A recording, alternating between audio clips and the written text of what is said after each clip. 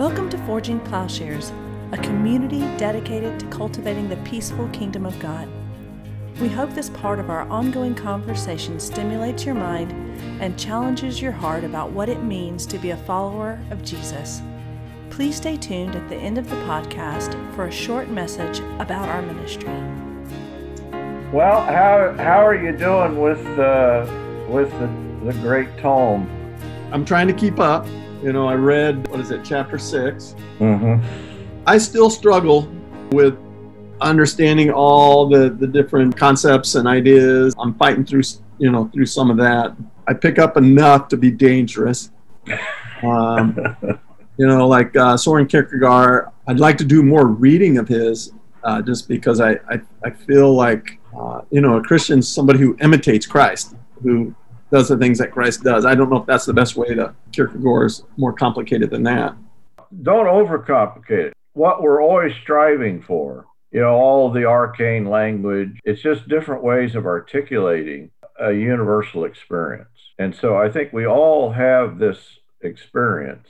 The psychoanalytic approach to it is giving words to things that we often don't. Kierkegaard is kind of funny because I was shocked when I started, getting into the postmodern. Nearly everybody you run into has read Kierkegaard. And it doesn't matter whether they're atheist or theist. He's had a huge impact.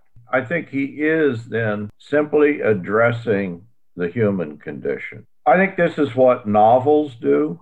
When we read a novel and it seems to ring true, it's just hitting upon the human condition.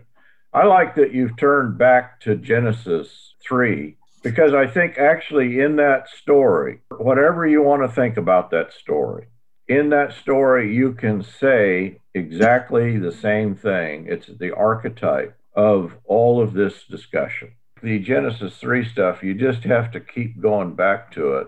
You read that story, and what is the thing that they're experiencing? Well, it's shame. There's not any particular Hebrew word. There's about 14 different words. The picture is that they're undone when they turn from, and the tree of life, it's just the presence of God. It's literally the tree of breath, life, breath, Holy Spirit. But all those things are there. There is a loss of access to God or life, and that's the shame experience. That is the universal human condition. In other words, people fall apart.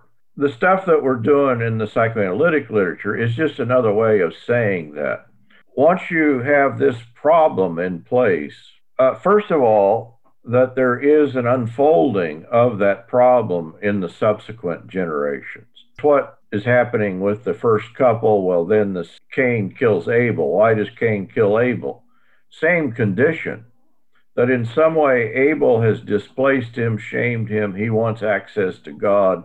And so it is just the replay. And then the next person in the scripture is Lamech. And so Lamech is the guy who writes poetry, but it's murder poetry. Ada and Zillah have killed me a young man, some people think there may even be two people. Lamech is a killer, and he's proud of it. In other words, Cain had said, I'll take revenge 7 times 7. Lamech enacts, what we see in Cain. And Lamech seems to be representative of that generation of Noah who are psychopathic killers. I mean, that's the thing. They're murderers. In a Girardian sense, in which there is just a kind of mass slaughter. That is, that there's mimetic desire. So if you had to name the religion of these people, there's no idolatry as of yet. At least it's not appearing. What we have is the religion of Lamech, the religion of Cain, in which every person they're narcissistic killers. They're dangerous people. They're in a condition of shamelessness.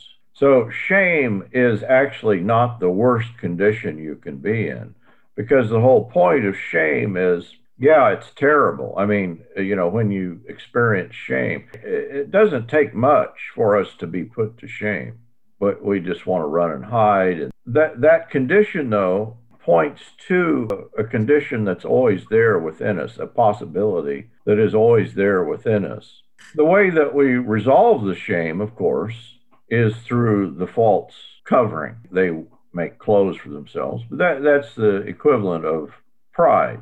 In other words, what is pride? Pride is this thing that we do identity through some other means.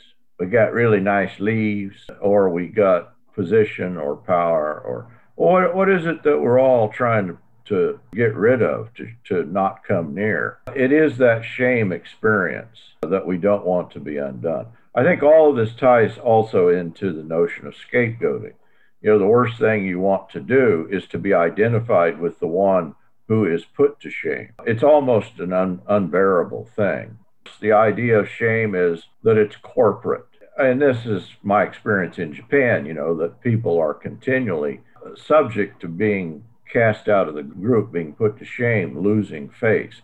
It's the worst thing that can happen to you, and the natural end of that is suicide. In other words, there really is no recourse in Japan once the group turns on you. And so even young kids, I mean, I think the highest suicide rate among junior high students is in Japan. All I'm doing right now is saying in different words what I've described in these chapters, maybe especially chapter 6. Okay, what is the symbolic order, the law, the identity? Well, that's the thing that we would attach to, that we would inscribe ourselves in or be inscribed with the law, an enduring order. In other words, what shame is, you're undone, you're subject to time, you're in pursuit of immortality. My blog today is just kind of a simple way of doing this whole thing. I think I was kind of slow as a little kid, and so I have memories of things that I think all children experience. I remember, and I don't actually remember the age, but at some point I came upon a formula, and I felt so satisfied with my little formula. And it was, I am me. You know, I'm me. It's ipseity. That is the discovery of the way in which we coincide with ourselves. And I don't know if you're hearing echoes here in Descartes. Oh, gotcha. Not literally echoes. Yeah. I actually, when you said that, I automatically went to that. So yes. I think that what Descartes is describing, what philosophy is describing, what psychoanalysis is describing, is the basic stages in human development. I think we go through this thing. Normal children do it and then forget it. We can access this. I literally remember saying the phrase, and then I realized, I have to say the phrase. In other words, if I stop saying the phrase, I am me, you initially think, I discover that. That's a continually abiding discovery. But of course, you don't get the feeling without the sentence. That's precisely what you're getting with Rene Descartes. I think, therefore I am. You've heard the joke. You know, Rene Descartes goes into the bar. The bartender says, would you have a beer? And he says, I think not. And he disappears.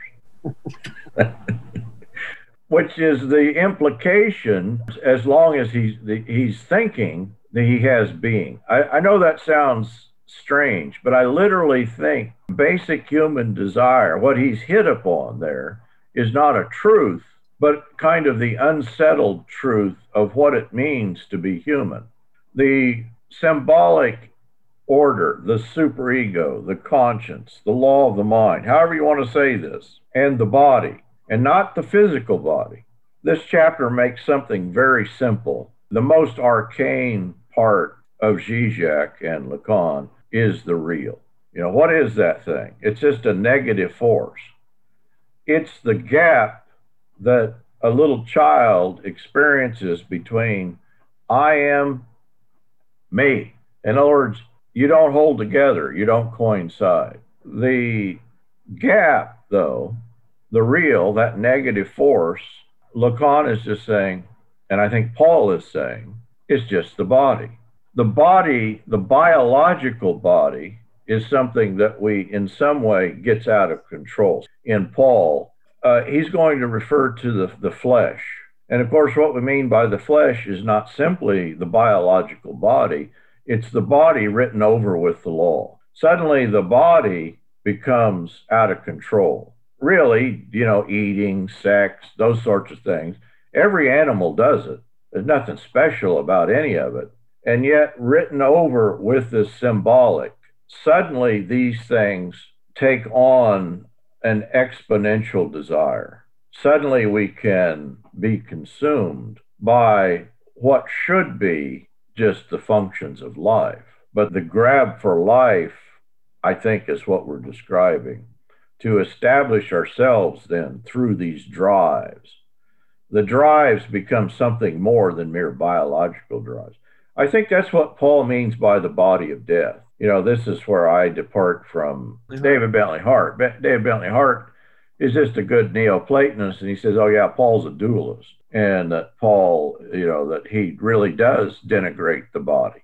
No, I think that's wrong, and that's a misreading of, because Paul goes to some lengths to describe this principle of the flesh. If we miss that, first of all, it's not simply the body, it's the way that the body is written over with the law. So that in some way we lose access to just reality is what we're describing. And the reality, the real, that it intrudes upon this imaginary, the ego, and the symbolic, which are just these posited orders. And so this is the idea of the death. I'm just doing Zizek here, that he's reading all this material, Romans 6, 7, and 8, as an atheist. In other words, he's just saying, yeah, you can do all this. In fact, in his understanding, you need to be an atheist. Because the problem with belief in God is that what we would do with God is we would always put God in the place of the symbolic order.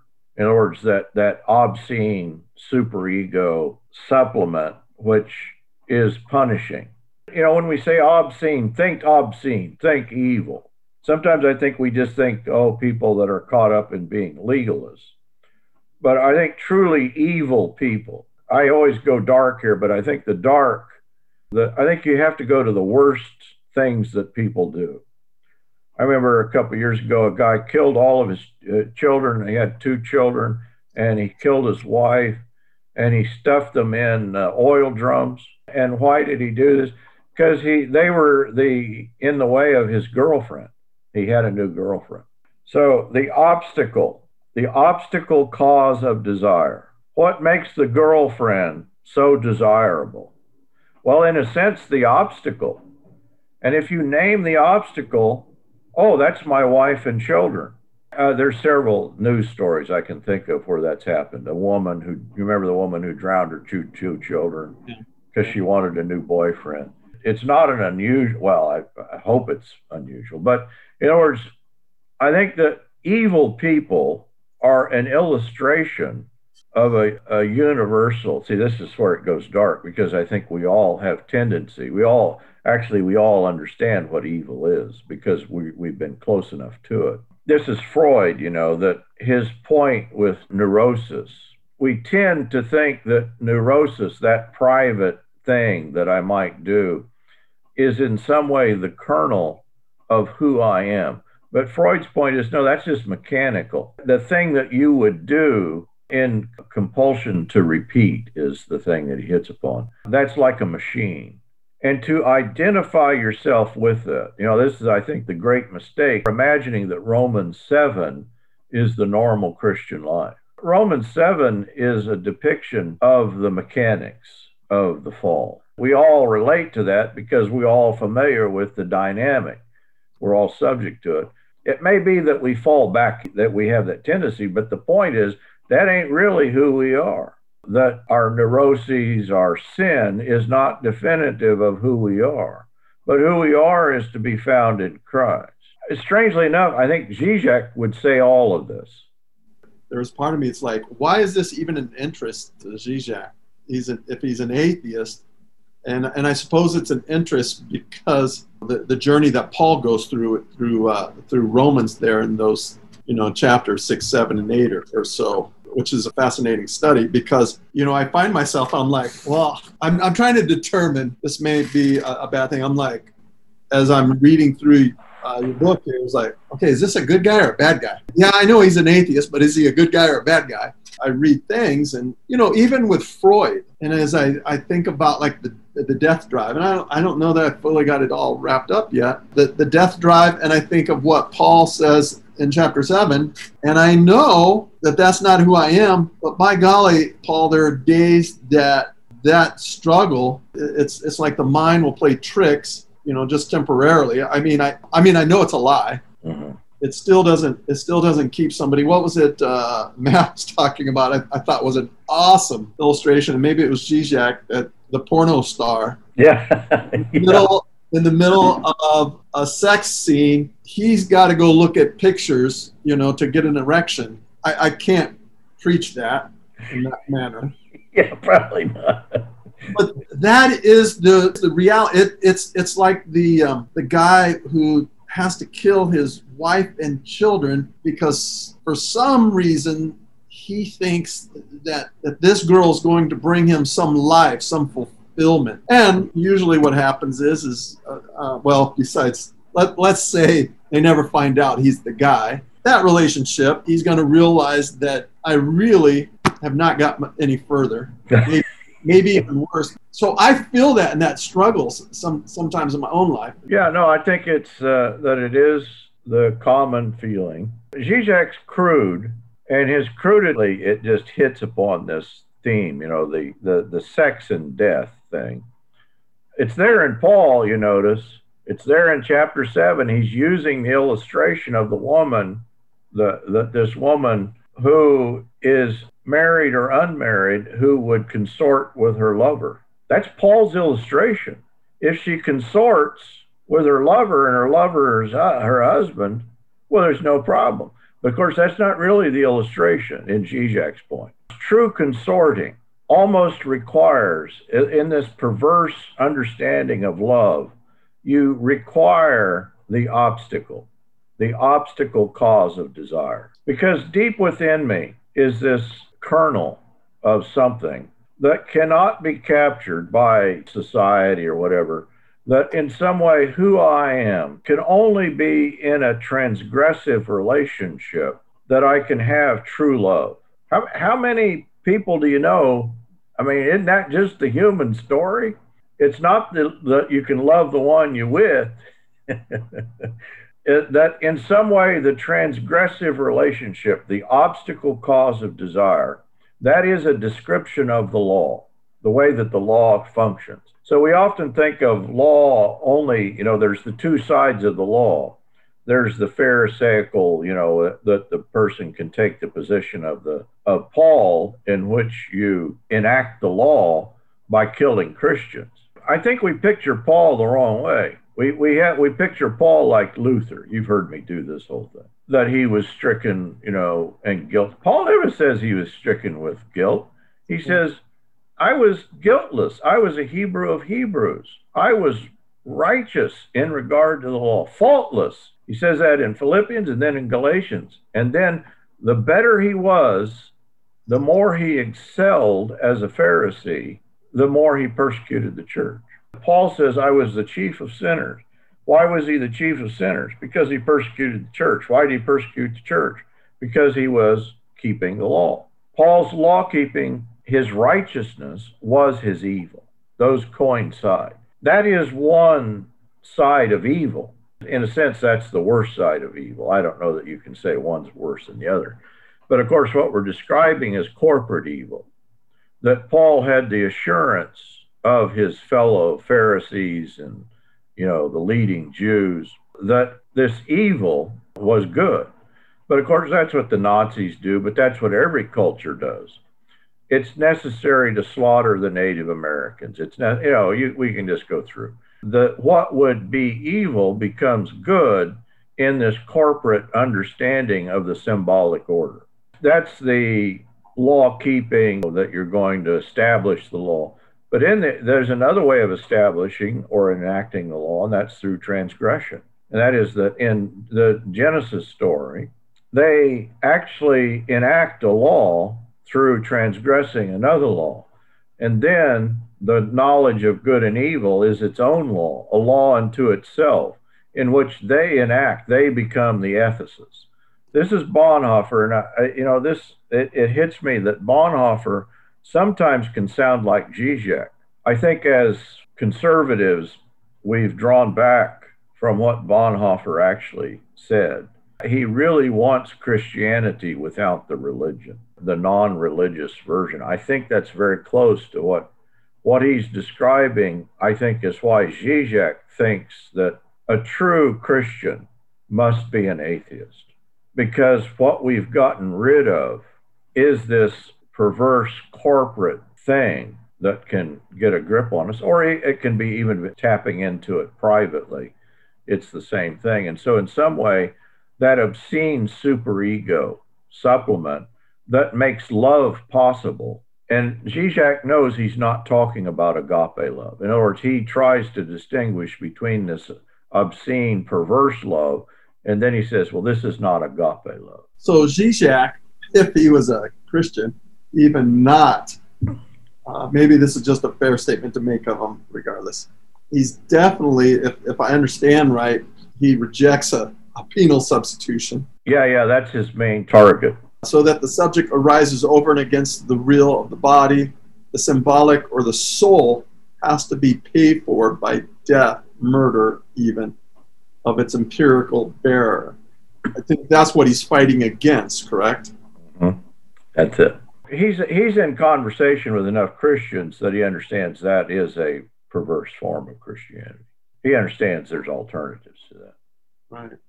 He's been picked up by, I'm not the only one that has recognizes the Christian that this is a understanding that can be incorporated. I'm a little different than people like Marcus Pound, or some people just want to integrate what he's doing wholesale. Right. And there is a kind of fascination with an atheistic Christianity.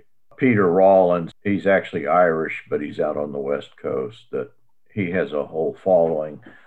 I don't know what his following is, but he's doing Zizek, but just straight up as a Christian. And of course, I think we can do better than that. I think Zizek, you just watch him on YouTube. I don't know if you've seen it.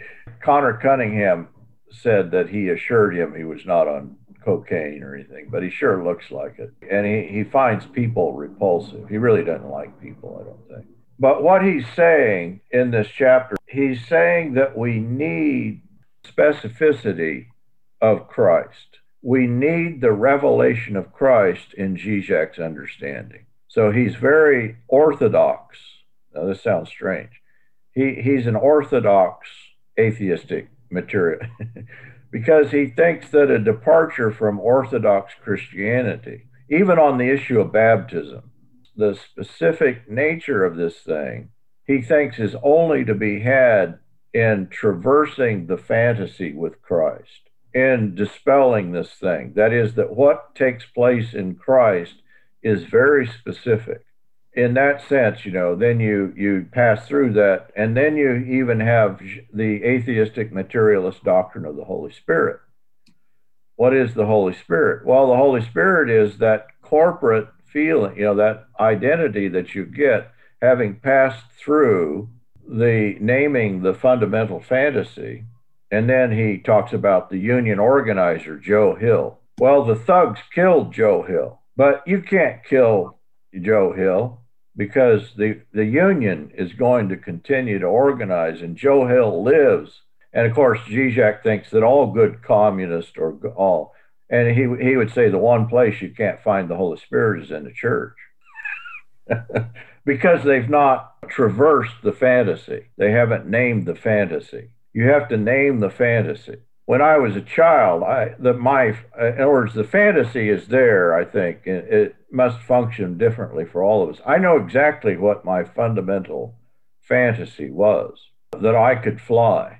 And it's not that I dreamed I could fly, which is what I was doing. But when you're a little kid, you don't know when you're dreaming or not dreaming. I just assumed I could fly.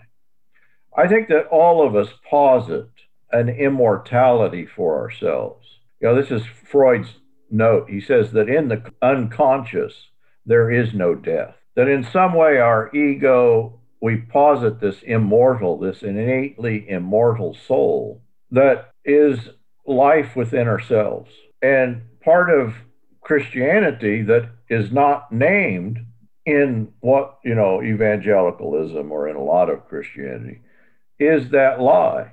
You won't die. You'll be like gods, knowing good and evil. Oh, that's precisely what we've believed in positing the innately immortal soul. I even had a professor at Ozark said, do you know who Don DeWalt was? Yeah, yeah. Don DeWalt, a lovely man, just so charismatic, but totally his theology was, he said, well, we all are a little piece of God. I don't know if he knew he was just doing Plato or doing Greek. I think this is everywhere. I don't know that it's always that you're positing innate immortality, but that's the common belief in Christianity that, we have these innately immortal souls, and that's what gets saved. Well, if it's the innately immortal soul that gets saved, you just changed up all of Christianity. Because if we're innately immortal, we're not saved from death and destruction. This is why eternal torture's existence, I think, makes sense for people. Sure it does. Because that you can't be destroyed. Even God can't destroy you. That hell becomes an affirmation of our own fundamental fantasy. Now, hell for others, of course. Sure. I find it amazing how it's all tied together, and you go down one rabbit hole, and all of a sudden there's a lot of other things. I have to be careful not to correct all the silliness that I see every day. Somebody had made the statement. I had seen it on social media in my church or something. Hey, we're going to live forever. We just got to decide where we're going to live. Yeah. That whole "you're going to die" part is you're going to die. It's interesting, and maybe I think I picked this up at the end of that chapter with Zizek, is that the only way to life is not the acceptance of, like an acceptance of Jesus, I believe in you, Jesus, but the participation in that death. We literally have to die, and we have to join in with that death and die ourselves. Baptism, that we die and we're raised again. That's why Zizek insists that we can't let go of baptism. Isn't that strange? He fights for it better than we do. So when I was doing this dissertation, I was very hesitant. I just really wanted to deal with chapter 7. Mm-hmm. And Connor Cunningham said, no, you got to do 6 and 8. And I'm glad he insisted. But, not being a biblical scholar, I felt great trepidation going into this. But once I got into the literature, the material, I discovered this is what we're describing here are the different ways that people deal with the material in Romans 6. The typical Zwinglian, which is sort of everybody. We're more Catholic in our view of the efficacy of baptism. Sure. But the Zwinglian view is that it's an outward sign of an inward event. Right. Which sounds harmless enough. But of course, the idea is the outward and the inward are not coordinated. Yeah. That the sign and the signified are not coordinated. And you can do all of Christianity that way. And strangely enough, James Dunn, I always thought, James Dunn is going to be great on Romans 6. He's terrible on Romans 6 because he's positing this thing, that the sign and the signified, that it is just a sign that floats free. That's the human problem. And what we're saying in Christ is that what is the sign of baptism, the sign of the Lord's Supper, the signs are no longer detached from the signified, what they signify. That is, that we really believe that Christ's body is truly present, the full presence of God. But of course, we cannot equate the sign and the signified. We can't say they're the same thing. But the two then are tied together in who Christ is. The problem that we are more than our biological body, but we are our biological body. It's a kind of odd approach to it. I think it's an entry into an orthodox understanding of chapters like Romans 6. Dying with Christ. What is it that we're doing? First of all, it's not simply that Christ died. And this Zizek picks up, and I don't know where or how he picks it up. He sounds like Richard Hayes. We don't have faith in Christ, we have the faith of Christ. Right, right. It's not that Christ is an object that we admire. He is the one who we are to imitate. That sets you up for Romans 8. If you don't get that in Romans 6, you're probably going to miss it in Romans 8. And that is that we are in the place of Christ, following Christ, putting on Christ, clothing ourselves in Christ, so that we have that perspective. He's not an object outside of us. And that's the sense that the true presence of Christ, I think, is that it's walking, as this is just Paul's language, we walk as he walked, that we imitate his faith. That, of course, is Paul's argument about Abraham. Why circumcision? Have you ever thought about that? That's strange. Not a whole lot, so let's go for it. You know about castration and the castration complex? Yeah. In Freudian psychoanalysis, that you pass through the castration complex. That is that the father has the power. Don't think penises but it's actually all symbolic. And the idea that when you pass through the castration complex, you give yourself over. You begin the law of the father, the superego, the conscience, not conscious, but conscience, is put into place, so that you serve the law. That a refusal of castration is that you are the law that the pervert directly identifies. So what's happening with Abraham? Why circumcision? I think it is a sign, but in this sign, circumcision is the law, but the law directly points to God as the one who has the power to propagate. In other words, what does Abraham want? He wants life through a son. That's the way he would propagate himself. That's the way he would have life. How can he do that? Well, normally he would do that through normal marriage relationships and having children. But the idea is, but that comes from God. Only God gives life. That's the sign of circumcision. You do not have life within yourself. Okay. Now, I don't know if you can preach that either or not, but I can try. I'm just fascinated going back through Genesis, and I do find that it has a tie into this, and I feel like there's so much to learn, and I feel like there's part of me that says, why wasn't I taught this earlier on? And partly because those that were employed by the school, I find it all fascinating, and again, I'm fighting my way through. It's not complicated. Yeah. It's actually quite simple, but the things that are most simple, we don't have language for. Sure. Because we normally just don't articulate these things. Yeah. If you keep going back to this Genesis 3, I think it's all right there. The tree of the knowledge of good and evil, that's the symbolic order that displaces God. Right. The relationship to God is displaced by that symbolic order, and that then depicts their own attempt that they're first of all, they were naked and not ashamed, and then they're ashamed. Suddenly they're ashamed. They would hide from God. They would hide from one another. They would even hide, apparently. The unconscious is posited there. What we would refuse.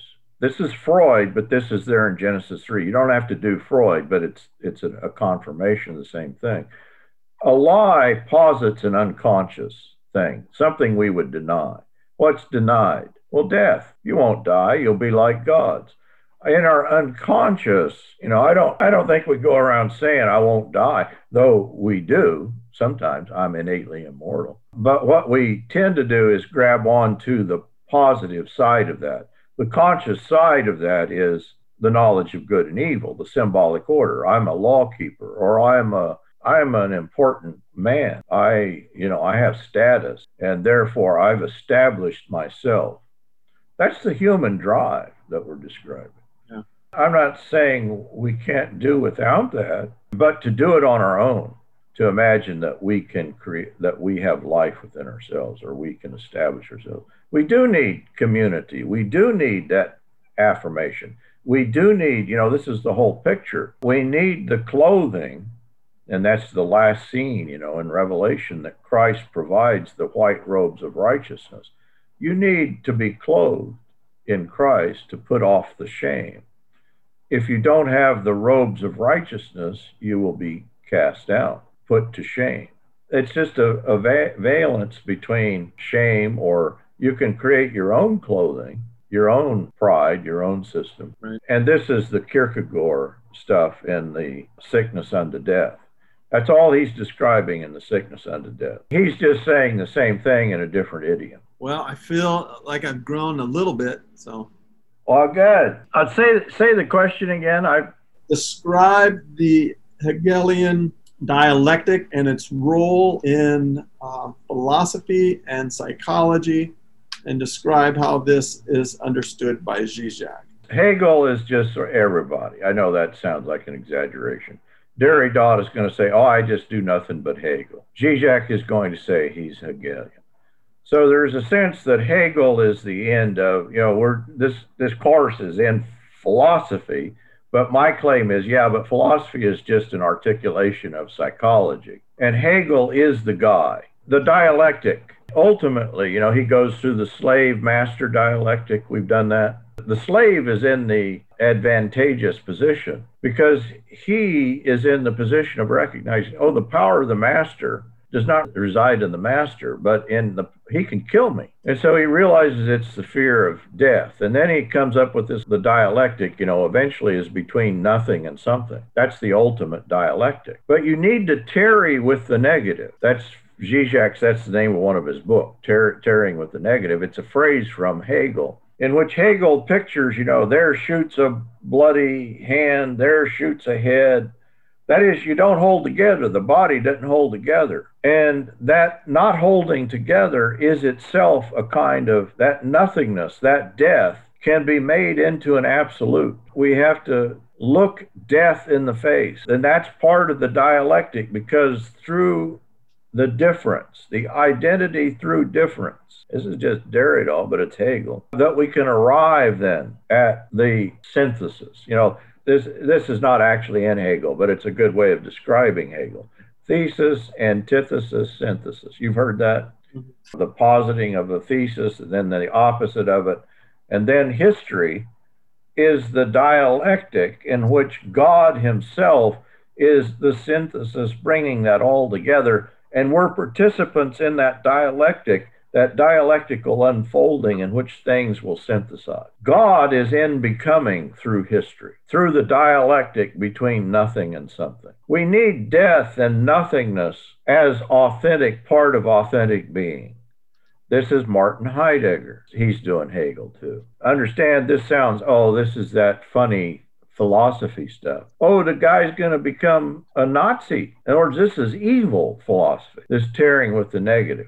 When Napoleon rides in, Hegel says, there's the world spirit on a horse.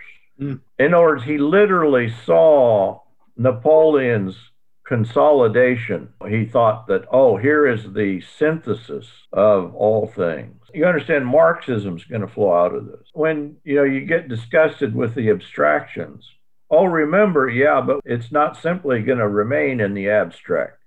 Marx isn't going to stay in the library, that he's going to be enacted in Lenin and Stalin, and they're going to kill hundreds of, thousands of people, millions of people. That the most deadly century on record was the 20th century. And I think it is the unleashing of this idea that we're putting our finger right in the middle of things. There is the notion that we can manipulate things. That's why that century was so bloody.